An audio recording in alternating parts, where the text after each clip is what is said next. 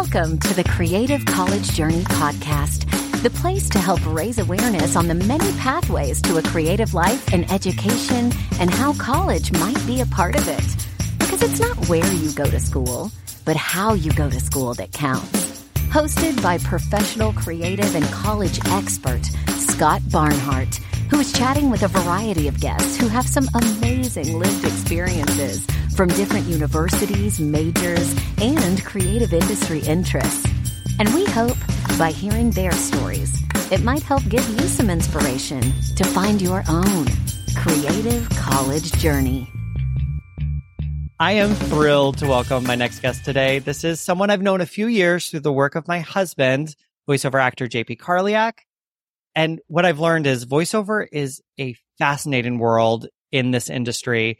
It is filled with actors who are incredibly nuanced, wide-ranging, and these like crazy technical performances. And my next guest, Grace Liu, is no exception to that. Grace Liu is a graduate of Mira Costa High School in Manhattan Beach, California, and is currently a rising sophomore at UCLA. Go Bruins! Studying psychology. And while a full-time student, Grace has also been navigating a robust and full professional life in both on-camera and voiceover capacities here in Los Angeles. Grace is currently a recurring role, the role of Megan, in Bunked on Disney Channel. And it was recently announced that Grace is the voice of Shining Glitter Cookie on the video game Cookie Run Kingdom. What a name. Shining Glitter Cookie. Magic.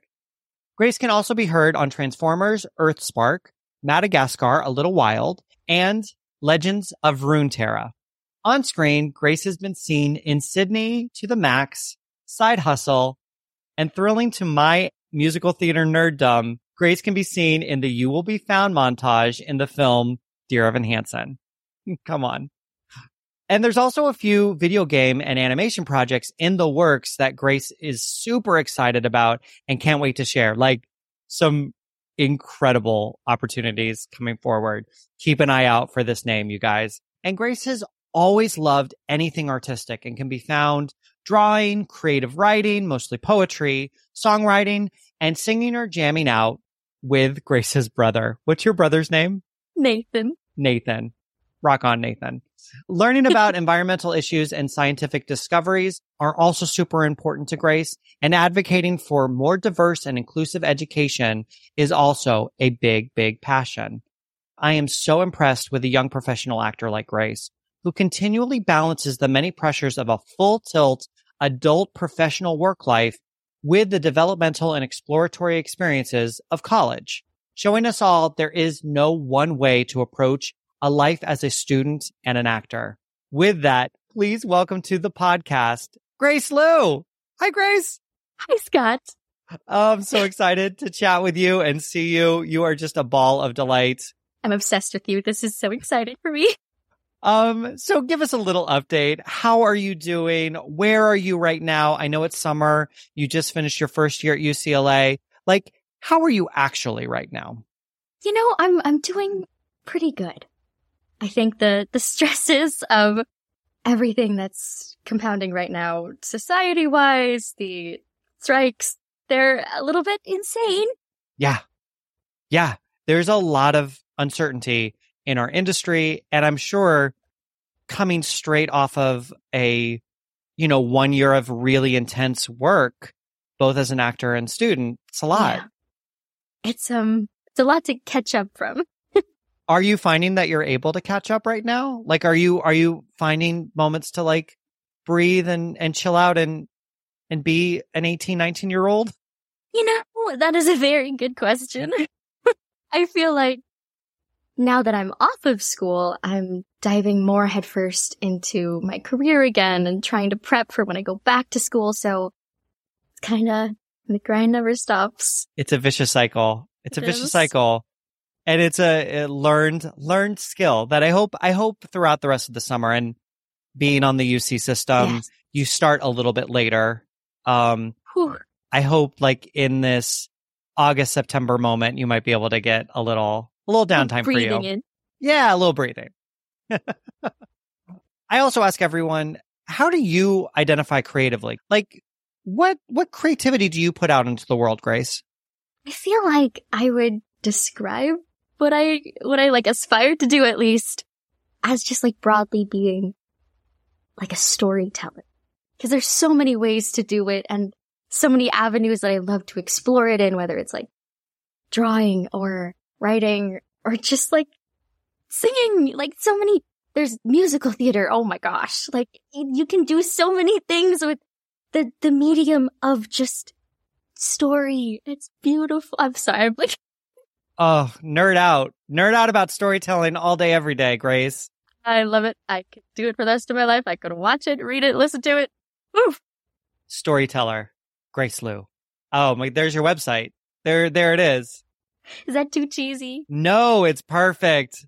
And I love it. I can't wait to chat a little more about how you apply that to the many facets of your life and your studies, because I think it's actually a really great connector with the many things that you do. Let's send a little love about UCLA. I graduated there in 2017, where I got my master's in playwriting in the School of Theater, Film, and Television, TFT. But you're actually there, despite being a professional actor, you're there in the Department of Psychology. You're getting your bachelor's in psych. So I'm so curious, like, what are you studying in psych? What drew you to psych? And how do you apply storytelling to that major? Truth be told, I don't think I was considering psych until very, very late in my application process. Oh, wow. Cool. I'd never taken a psych class before. But like thinking back on it now, I'm so glad that I did, because it's like this perfect intersection of my true interest. I'm a little devious mastermind, a little curious. I'm just so fascinated by the world and its intricacies, and I guess like just learning about everything. I'm like always asking why this, like science is so interesting because it has like the scientific thought of just continuously asking deeper questions. Yeah. And so like I find people so fascinating, and I love like getting in people's heads. This sounds terrible, but well, I mean, this is the most actory statement ever of like, because, right, it's the job where we step into people's shoes and into their heads and their thoughts. It totally makes sense. It's so magical. And like just understanding why we do what we do. Just the best thing possible. Oh, now, like to that, and I mean, UCLA is an incredible institution. I'm curious, because you're a current working actor on camera and in voiceover, did your decision to choose psychology have to do with those career needs? Are you finding more flexibility in a program like psych than maybe you would have elsewhere? Or did you really just choose psych because you were just more interested in doing that rather than more acting classes? I think without knowing it, when I was applying, I applied to all the UCs and some local Cal States. Yeah. And I really didn't, everyone was always asking, like, what is your dream school? And I never really had one, because at the same time, like, I always assumed I would go to college for science, because my parents both got science degrees. And so when acting came into my life, it really disrupted everything. But I still knew I wanted to go to college. So just applying, I like had no expectations. And UCLA in the back of my mind was probably like my top choice. Yeah. And I just knew that if I were to go to college for acting, there's a chance that I might burn out of it. Because I know that, especially, I got my agent in fall of 2019, so right before the pandemic, and juggling like AP classes in like early 2020 with like suddenly all these self-tapes, I was close to giving up on both ends. Yeah. It's a lot. And so I was kind of scared that would happen if jumping into college, it's a little bit, you don't know what to expect. And now that you're on the other side of it, do you feel like you made the right call? I mean, I'm 100%. seeing you lit up about it, so it feels like you made a great call. Well, I haven't actually taken, I've only taken one psych class, let's be honest. The rest are Your my dead other ends. yeah. But it's wonderful because I love like a very like jack of all trades-esque education, just like pulling from all these different places. But psychology as a program, it is a relatively short major, which allows me for a lot more flexibility when it comes to anticipating in the future. If I need to like take a quarter off or lighten my load, I can. And I don't have to take 4 classes or 5 classes every single quarter to graduate on time. Because juggling that with acting would maybe drive me crazy. Yeah, well, and it is one of those things. It's sort of counterintuitive. People assume like, oh, a theater major's certainly they're going to understand if I have to leave for a few weeks to shoot something. But in fact, like many theater programs are very prescriptive and very intensive because they're focusing on your training, not on your extracurricular life or your, even professional life. So it can gum up the works on their end if people are missing too much because it doesn't coincide with the training. But it does make sense that you would feel a little more flexibility. I'm sure a lot more academic work, a lot more reading, a lot more self-initiated academic life. But if you're on top of it, then it gives you a little more bandwidth for self-tapes. Totally. Yeah. Okay, so take us back to junior year, Grace. Is that pandemic, Grace? Junior year is pandemic, Grace. Sorry, we have to go back to pandemic, Grace, but we're going to. And this is into your senior year as well. I'm really curious about like what your mindset was about approaching this process, applying to colleges. What were some of your goals? Were you thinking about any other majors? What helped you sort of zero in on this idea of only Cal States and UCs and even only staying in California? Like, was there a real concerted effort that you wanted to stay either closer to home or on this coast?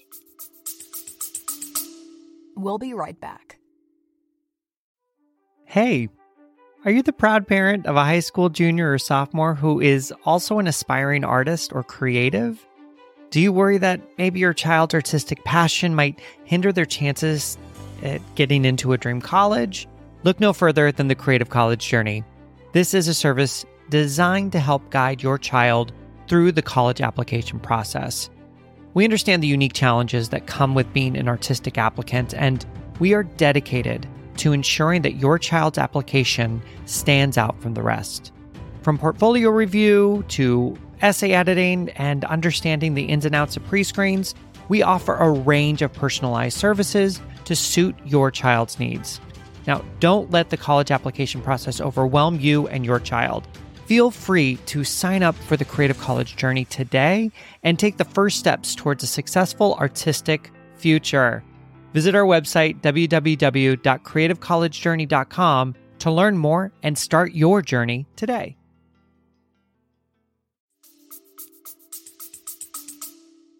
Absolutely. I think because acting was like such a wild card in my life, and then I knew that now I'm kind of love it.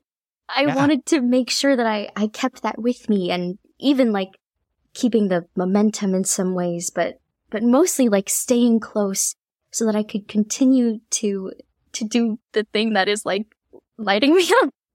Yeah. And also, in-state was such a huge, like a very easy decision for me, but like the main factor, of course, because I mean, out-of-state tuition, this is crazy. And the Cal States and UCs especially, so much less expensive than a private school would be. Yeah.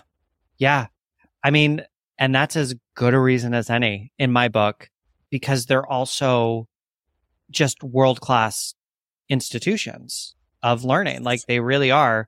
And while UCLA isn't cheap by any stretch of the imagination,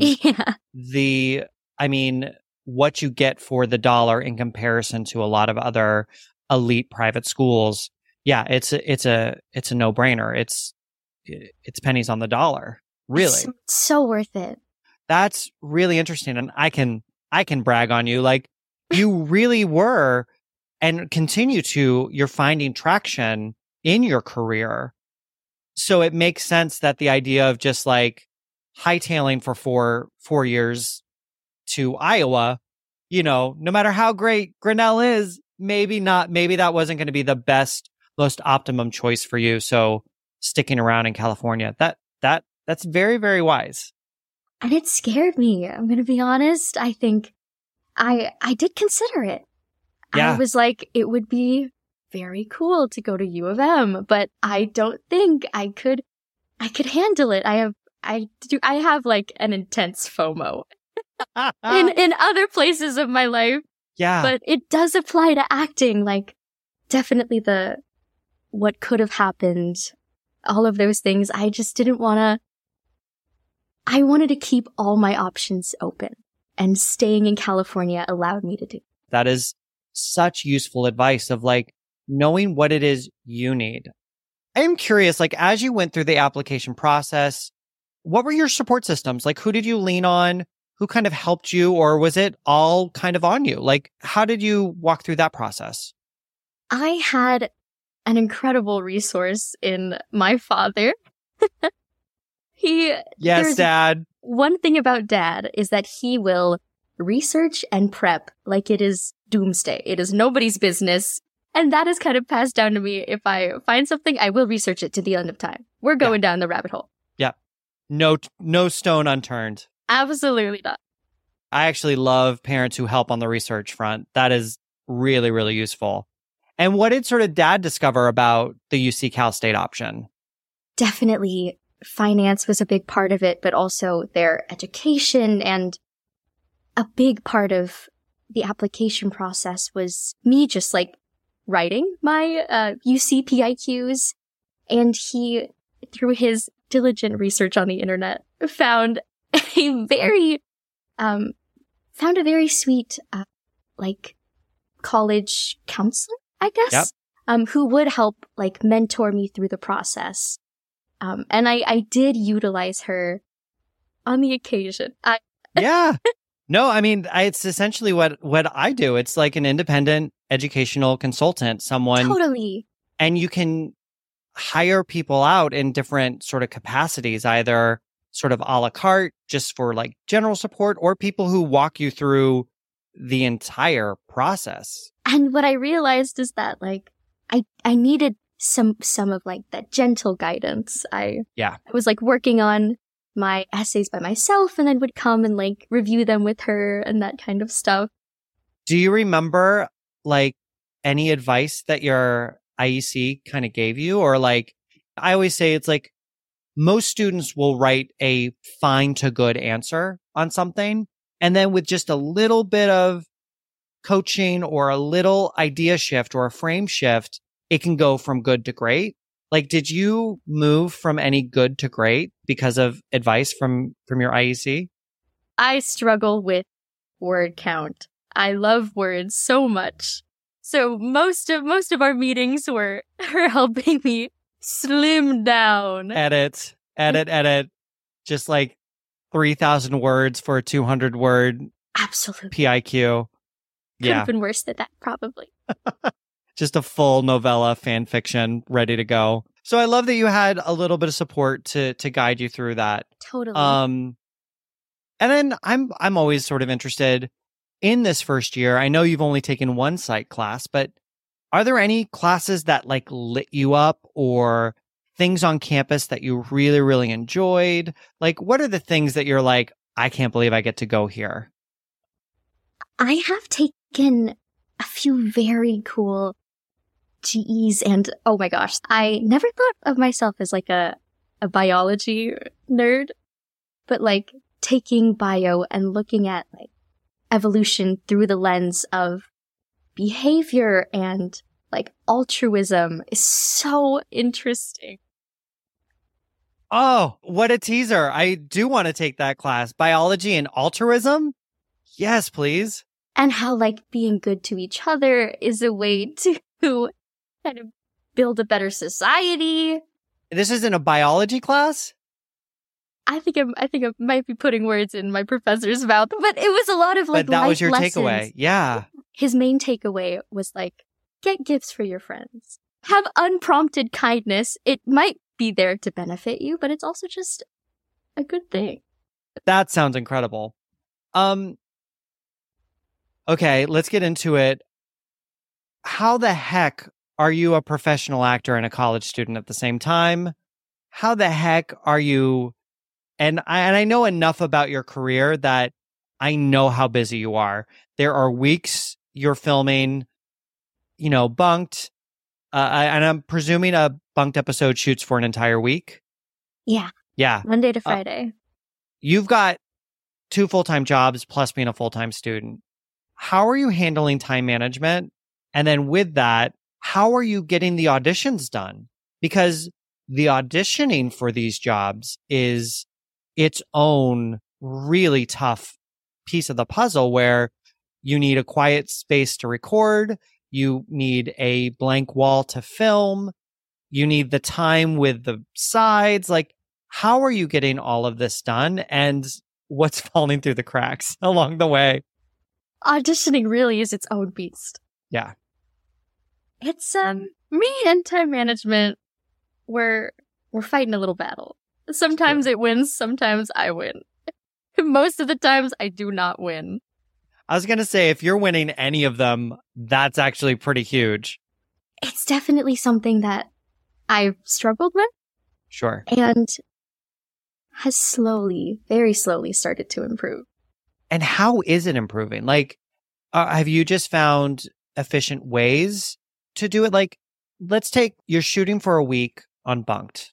Are you out of class Monday through Friday? Miraculously, I actually haven't had to do that yet. Oh, wow. I was like on hold for 2 episodes. And then somehow it was shooting during my spring break. Wow. So there was 1 week where we also switched to like a Wednesday to Tuesday schedule. So I did have to miss like the first 2 days of class.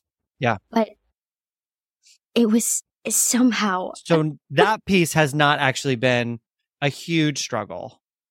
We're going to find out next year.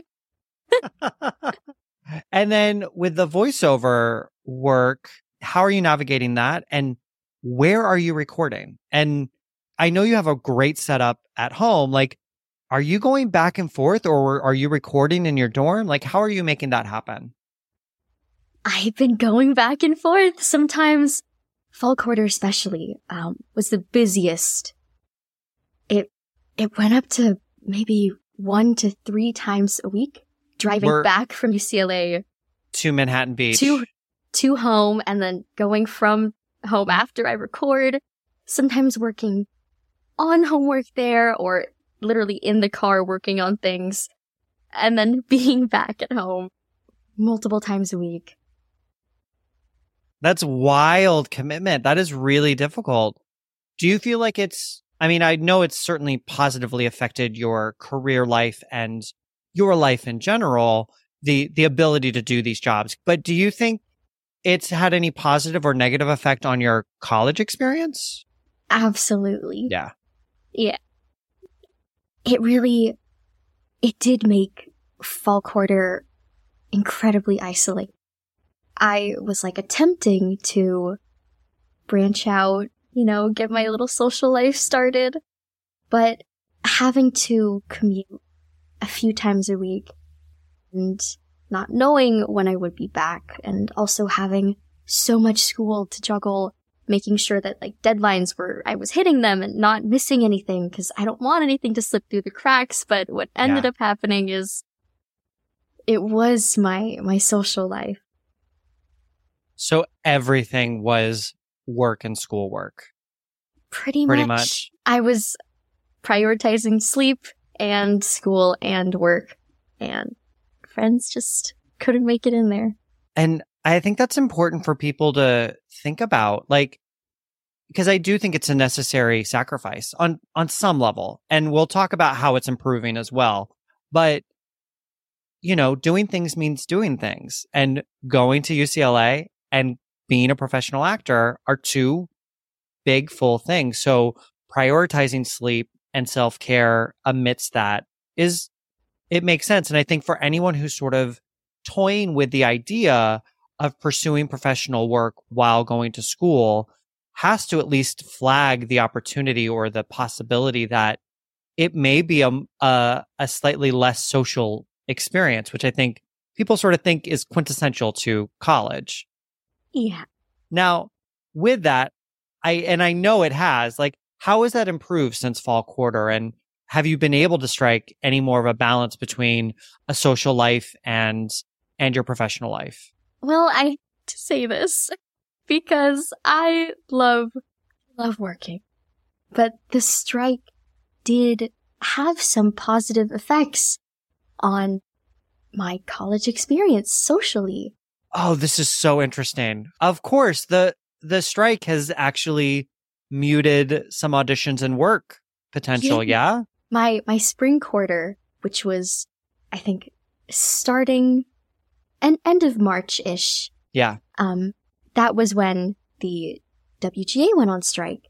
Yeah. And everything really slowed down. I was still getting a lot of like VO auditions, the very occasional self-tape, but it meant I had so much more time to just be a little bit more like a human being, like an 18, 19-year-old going to college. And that is the original reason why I wanted to go to college, just to become a more full person. Because it's like, to get a little tangential in a way, I feel like with the pandemic especially, a lot of people my age are kind of socially starved, and we haven't had like stunted social development. And so I felt like there was the possibility of not going to school, but I really wanted that space to just become more myself and live some of these experiences that sometimes there's like an air at college where you just become more, you grow up with other people around you. I feel like that was so essential in my decision to go to college and wanting to stay at college and prioritize my social life, because being a creative person, you kind of need to be a human. You need to have these human experiences to funnel them into the work and the craft, because that is what being like an actor is. It's living all these different lives, and you can only do that if you live your own and prioritize your well-being socially, mentally, as a person first. Talk about making lemonade out of lemons, because we can acknowledge the strike is a serious experience right now in the industry, and Totally. the stakes are high. But I think we can never also separate the personal journey of an artist amidst all these things. I'm so heartened to hear, like, oh, you're finding your new balance with both. I'm really excited for you to then, as more on camera opportunities happen, to navigate balancing your new social life so that both can coexist.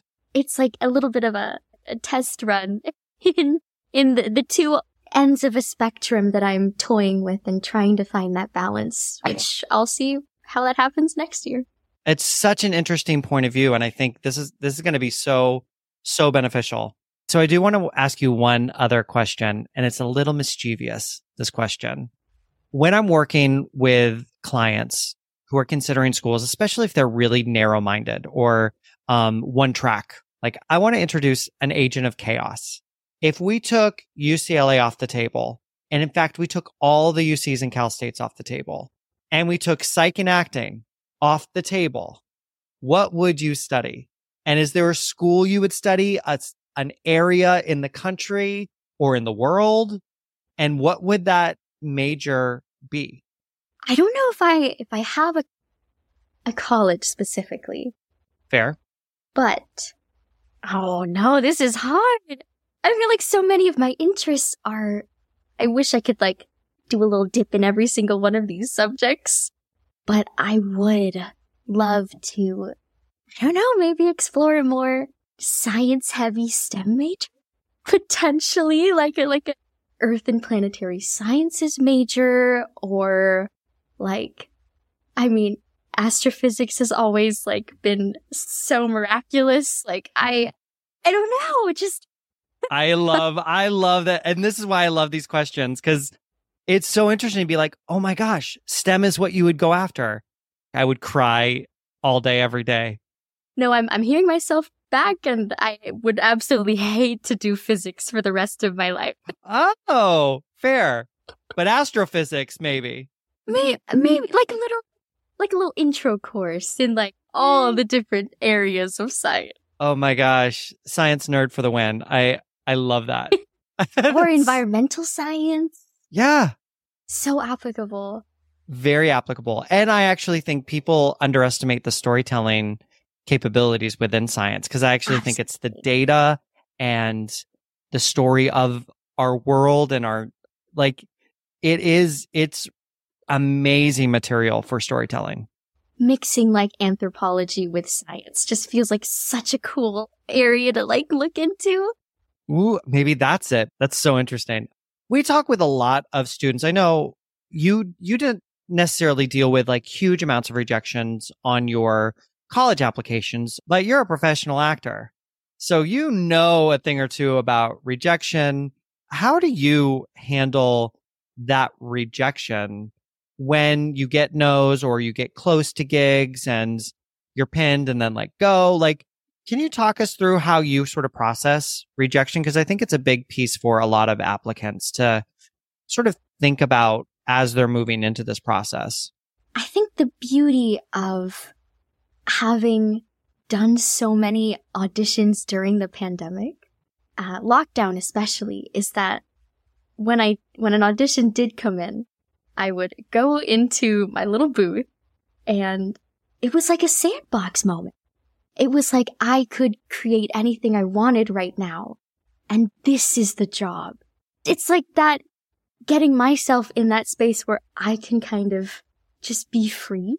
Like that is the magical part about it. And sometimes there have definitely been those times when I'm excited about something and I get to like a producer session, or like I'm so stoked about a callback and I think it goes well, and then radio silence. There are times it's a lot of me like wondering, will I ever hear anything back? Was it something I could have changed? Was it something I could have, if I had gotten a note, could I have adjusted? If they had just told me what they wanted, could I have been? But after some time passes, I like flip that on itself. And I guess it's like, if I wasn't what they wanted, I couldn't have made myself into what they wanted. Even though I think of myself as, I think I'm a pretty good actor. I think I'm I will versatile. second that. I will second that. You're a phenomenal actor. Oh. But it's not about the acting. It's actually about that essence piece. And like, maybe it wasn't your gig. And I love my essence. There are days I'm like, oh, my essence. But I think we all have unique essences. And that is the beauty of being human. We are all so magical just by virtue of existing. Like there is some innate quality within us that makes us different. And that's kind of what they're looking for. And if they're not looking for my unique essence, then that's okay. Somebody else is out there, and I will find that eventually. It might take some time, but when it does happen, I know that it was because of me that I got the job. How did you learn this so young? I'm gobsmacked. This is, because that is, in my humble point of view, like, it is that mindset that can actually make the ups and downs of the industry palatable and sustainable. Like, truly, is digging your own essence, digging what you bring to the table. And I even love that you asked, or you said, like, did I do a good job? Odds are, yes. And they weren't judging the hiring of the job based on if you did a good job or not. They were judging it more on, are you the match for this role? What they need. Yeah. You don't get control over that. So good on you for like wrapping your head around some of that. at this young of an age. That's I mean, huge. I do have to say, I know these lessons, and sometimes I willfully choose to ignore them. Yes, welcome to the club. Definitely, it's still a lesson I will learn till the end of time. I fight for control sometimes, or oftentimes, most times, all the time. I fight for control all of the time, and it's impossible to get it. And I think that is something that bleeds into all areas of your life. College, especially when you're applying, you don't really know what the outcome is going to be. You just have to trust that what you're bringing is enough. Yeah. Yep. I also ask everyone else this question because I think it's really important. College is an investment, and everyone doesn't come to the investment on the same playing field. So I ask people to talk about finances. I'm curious about how people approach it, and I frame it through the idea of, do you think you overspent, underspent, or got it just right? Let us know, like, how did you walk through scholarships, funding? Like, how are you walking through that part of the college experience? Do you think I got it just right? Not to toot my own horn. I mean, I think UCLA is a pretty good school. It's pretty awesome. Pretty good. Public school was the perfect option.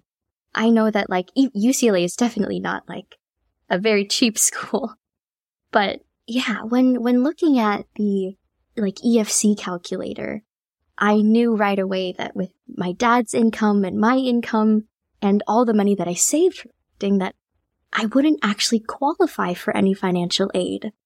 So private school was off the table at that point. And I feel so lucky that my first generation immigrant father wanted to give back and saved up enough money to pay for me to go to college fully. Yeah. Because he knew that like if I were to take out student loans, if I were to get into student debt, it does limit you. It creates like a weight on top of you if you graduate with student debt that kind of limits your financial mobility and opportunities. And that kind of gift of like getting to leave school debt-free with the money that I've saved up. Holler. Yes, we celebrate that. I do a happy dance every time I hear I'm walking away from school debt-free. However that's happening, that is such a gift. It's really beautiful, and I feel so lucky. On top of the fact that I think that's also another benefit to discussing, because you're actively working and you're earning union wages on jobs. And it's another way to sort of consider walking through a college experience with a professional mindset is if you're playing it correctly, and that could be from an entrepreneurial point of view or like as an actor, like that can also pay for college. Like that is a path. But absolutely, I'm thrilled about this journey for you. I honestly wanted to pay for college myself. But Dad was like, absolutely not. He was like, slow down, I got you. That's beautiful. Well, we talk about a lot with clients, and this is a little off topic, but you know, if a parent is spending a dime on your college experience, one, they're not legally obligated to. They don't have to. You're grown. It's a gift, and it's to be met with extreme gratitude. And I think I've seen a lot of students sort of just presume it's expected, and it can be really, really tricky. Definitely. I feel like growing up, I really understood the value of money. I know my mom, when we were all talking about college in like the way that you idealize it as a young kid, like she paid for college. She worked full time to pay for college. And I think that kind of mindset, like as a single parent wanting to give back to your children for all of like the lessons that you've learned and what you have, the life you've created for yourself. It's a very immigrant mentality, definitely, but it's so sweet. Well, it's coming from that space of love. It's coming from giving to the next generation to continue to thrive. And what a joyous gift to receive that. I'm very lucky. I'm sort of curious, psych major or not, do you have a preference to doing VO work versus on-camera work? Like, I mean, I love that you've navigated both. How have you figured out both? Like, because you really have in a lot of ways. Like, do you use the same techniques? Do you use the same coaches and support? Like, how have you navigated both? And do you have a preference? I mean, I was going to say growing up doing VO. I guess that's having started in voiceover. Yes. I am, say, a little bit more comfortable. It comes slightly more naturally to me. Sometimes I get on set and I don't know how to move my body. I'm like a little puppet. I'm so stiff up there. I've like rewatched the footage. I'm like, they were disconnected. I was trying to. Olive Grace was not in the building. The mouth was there. The words were coming out. The brain was working. Shoulders down, nothing. But it is so different. Weirdly enough. Yeah. I feel like because doing voiceover, you kind of create the entire world around, like from scratch, basically. So there's a lot more up to you. It puts more pressure on you, but there's also a lot of creative freedom. Whereas on camera, you kind of gotta like fit in with what everyone else is doing. Yeah, hit your mark. Turn on this line. Move your body well. Naturally. Move it naturally. Just walk like a human. Yeah. Whereas you don't have to walk like a human in the voiceover booth. You can be full tilt alien. Whatever. Yeah. The worst posture you've ever seen. That's essentially what. That's the joy of VO, is having the worst posture. That's hilarious. And like, as a young actor, what are those resources that you've turned to? Because I have got people who ask all the time. I think a lot of people presume if you want to be an actor, then you need to get a degree in acting. And it's they're separate skills.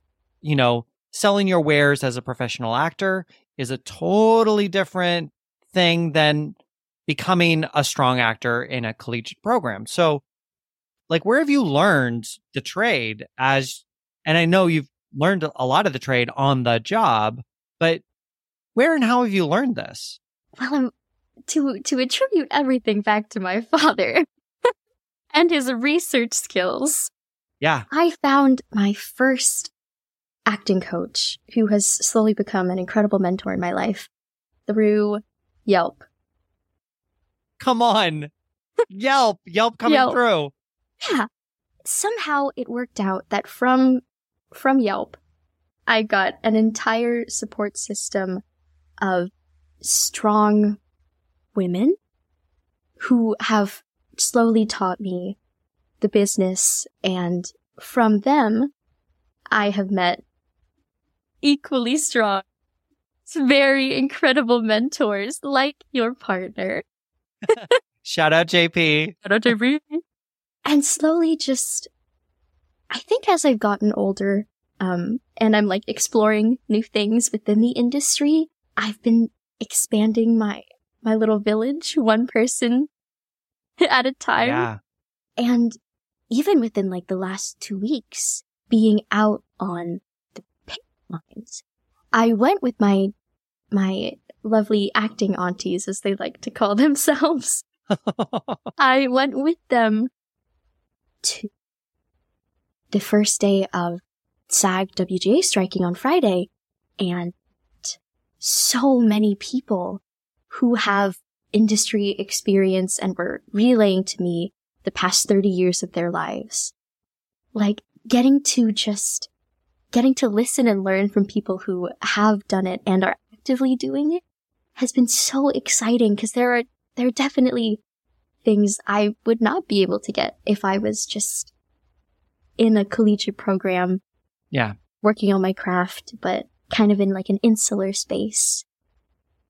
And I think it feels like, correct me if I'm wrong, it feels like you're someone who does really well with one-on-one. Like, maybe you're not studying every day, but taking an hour with a coach, that seems to be a way that's really worked for you. Every single time I audition and like coach on something, in some ways I've gotten more and more confident over the years because it's like I'm honing my instincts. And that's kind of like carrying me through. Like sometimes I will coach on something with JP and he's like, no notes, what am I here for? And it is like that, not necessarily like validation, but like the security and like, no, you just calm down and let go because you are bringing what you know, even if you're not consciously, even if you are anxious and that's masking everything that's happening right now. It is there underneath it, the things that you've learned over time. Yeah. And I will say, I think that kind of work and that kind of trust, I think it is easier built on a one-on-one situation rather than necessarily a class setting. Again, I love both. I love all schooling, learning environments. Like I love a 200-person lecture hall. I love a one-on-one coaching. I think they're all really, really beneficial. But from the industry point of view, I do actually think part of the secret to your success has been a really diligent understanding of the one-on-one coachings have really helped build your confidence, build that permission to follow your instincts. And I've also watched 100%. the amount of coaching that you quote unquote need diminish as you're walking through this. And I think that's the goal, right? The goal isn't to have someone else's voice in your ear for all of your career. It's to start to trust that you have your own instincts. But I do think that requires a little bit of support to get there. 100%. I absolutely love academic environments. If I could be in one of them, I would. And maybe that's saying something. But there's definitely like a little less pressure, I would say. Yeah. I think I loved being in drama class so much. Like the environment that it creates of just like people coming together to collaborate and just try things out. It is sometimes though, like there is like that fear of how you are perceived and of failing that I think I can support myself a little better when it is in that one-on-one environment. And that is a thing I'm working on. It is a beautiful thing to be able to support yourself in a room of people. Yeah. But it definitely, I would say you're correct. We can attribute some of my success to that. I think that's also in this new era of education where we're really understanding the fact that not everyone learns the same way. We don't get support in the same way. So really personalizing that support and those strategies that are going to benefit you in pursuit of your goals. There are so many kids that get left behind in pursuit of the arts or different interests because like educators might not have the capacity to teach everybody in the way that is best for them, which hopefully changes. And, taking agency, like I love when I see students take agency for their own path and find that support that they need. When you hit a dead end, and listen, that dead end can happen in a lot of different places, and a lot of really tricky teachers and institutions. Absolutely. When you bump into that dead end, don't allow it to be a dead end, but to work to find support for those, be it learning differences, be it special services needs, like whatever it may be, seeking them out, because I've seen the transformative impact when curriculum delivered appropriately to a student who needs it. It is absolutely transformative. It is so hard to ask for help. And like hitting that dead end, it can be a little bit comforting sometimes to have that wall there to like lean against as like a barrier. Like, I can't do this, therefore it's okay if I like stop trying. Or it's easier to see this for what it is than to try and look elsewhere, because sometimes the odds really are stacked against you. And fully acknowledging like that is also a conversation of privilege, and a conversation that not everyone comes to this from the same playing field. But we don't all have the same resources. No. But I applaud when I see people work within the resources that are there, because what I do know is that it never has to be a complete no. It never has to be a complete zero. And I'm always curious about how to work within those margins. How can you wiggle within those margins? It's really cool. I love that. So you're an actor, you're a scientist, you're a psych major. I'm curious, like looking down the road 5, 10, 20 years from now, do you have any sort of sense of where and how this degree and maybe the experience at UCLA, as well as your acting career, like what industry pathways you see for yourself in the future? I don't want to just try everything. There's like great answer. It's a great answer. All of it. All of it. Maybe not a master's or a PhD, because I know with the degree in psychology, sometimes it's a little bit, if I wanted to go into that field, I probably would need my master's at least, or my doctorate. Yeah. But I don't know, getting to kind of take what I've learned and apply it to my craft while also looking outward, try a little bit of screenwriting, playwriting, directing, who knows? Going back to that storytelling. I'm trying to do it every way possible. Yeah. Well, and again, I love the idea of like using what you learned in psych less to necessarily pursue a clinical career, but to apply it to character development or world development. That's pretty cool. All right. I see you, storyteller. Is that my nickname now? Yeah, the storyteller. Love it. That's a good one. You should use that for like a D&D campaign. Oh. Do you play D&D? Of course you do. You open the floodgates, sir. What are the, if you roll a 20, what is the special power of the storyteller? I mean, I feel like a storyteller can really do anything. That'd be, you can be any kind of storyteller you want. Yeah. I'm obsessed with like, you must have, are you a DM at all? Like when you play D&D? I'm a young DM, a new DM. I've only DM'd a few times, but oh my gosh, it's so exciting. When I look, okay, the honestly, the number one thing I love about UCLA so far is that everybody's a little nerd.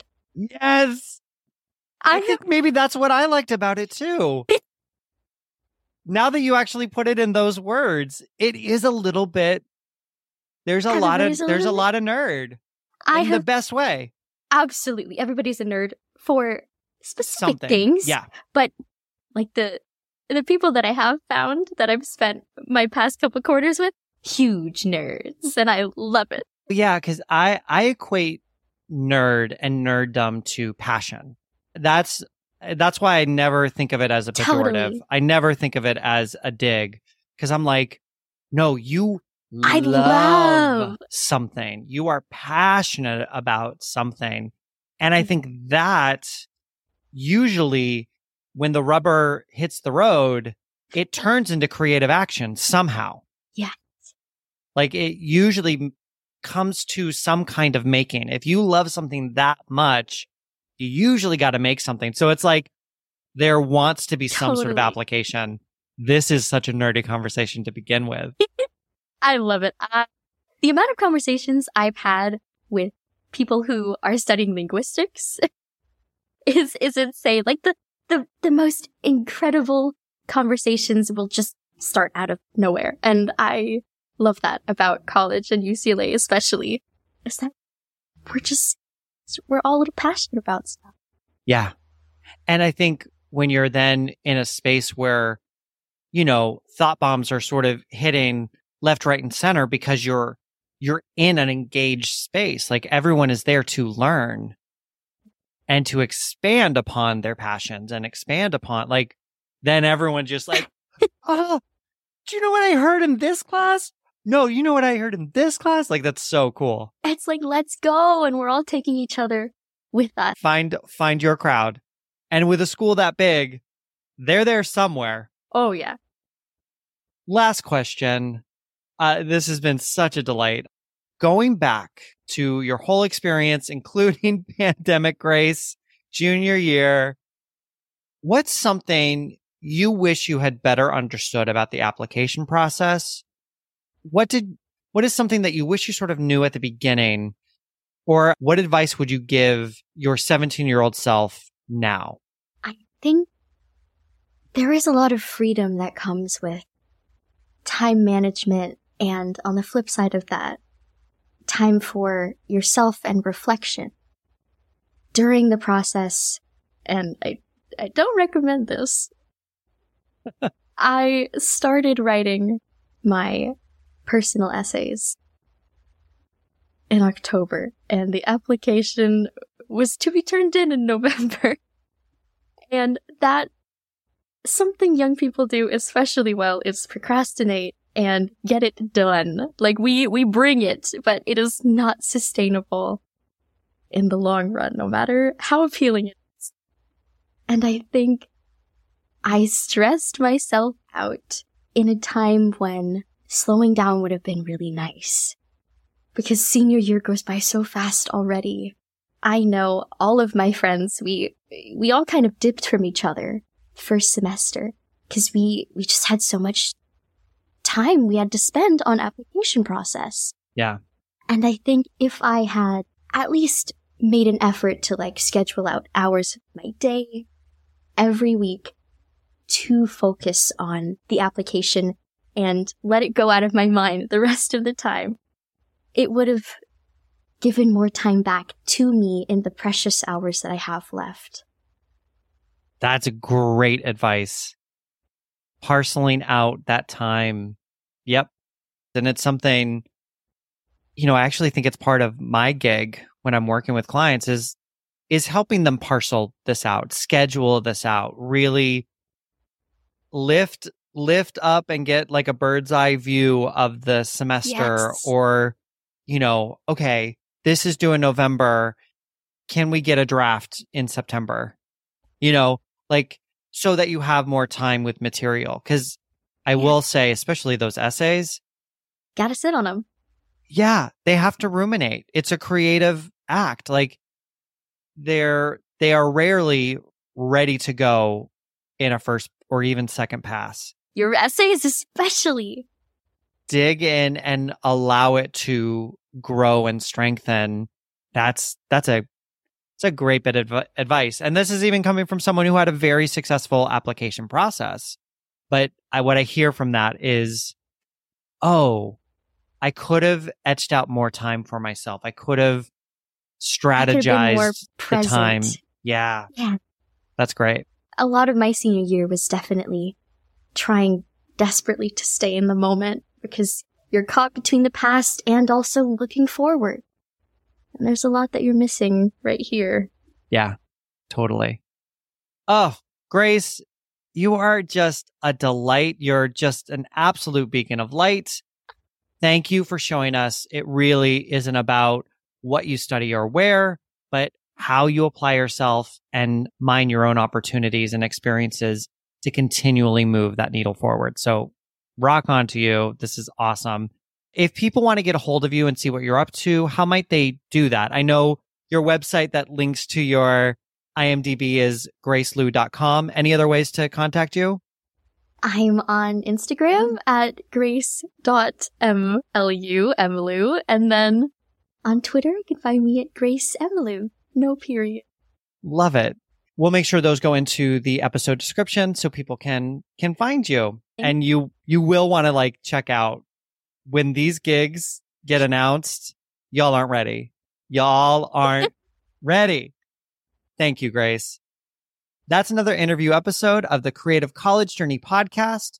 We hope this episode with Grace Liu was beneficial to you and want to thank you for taking time out of your busy day to listen.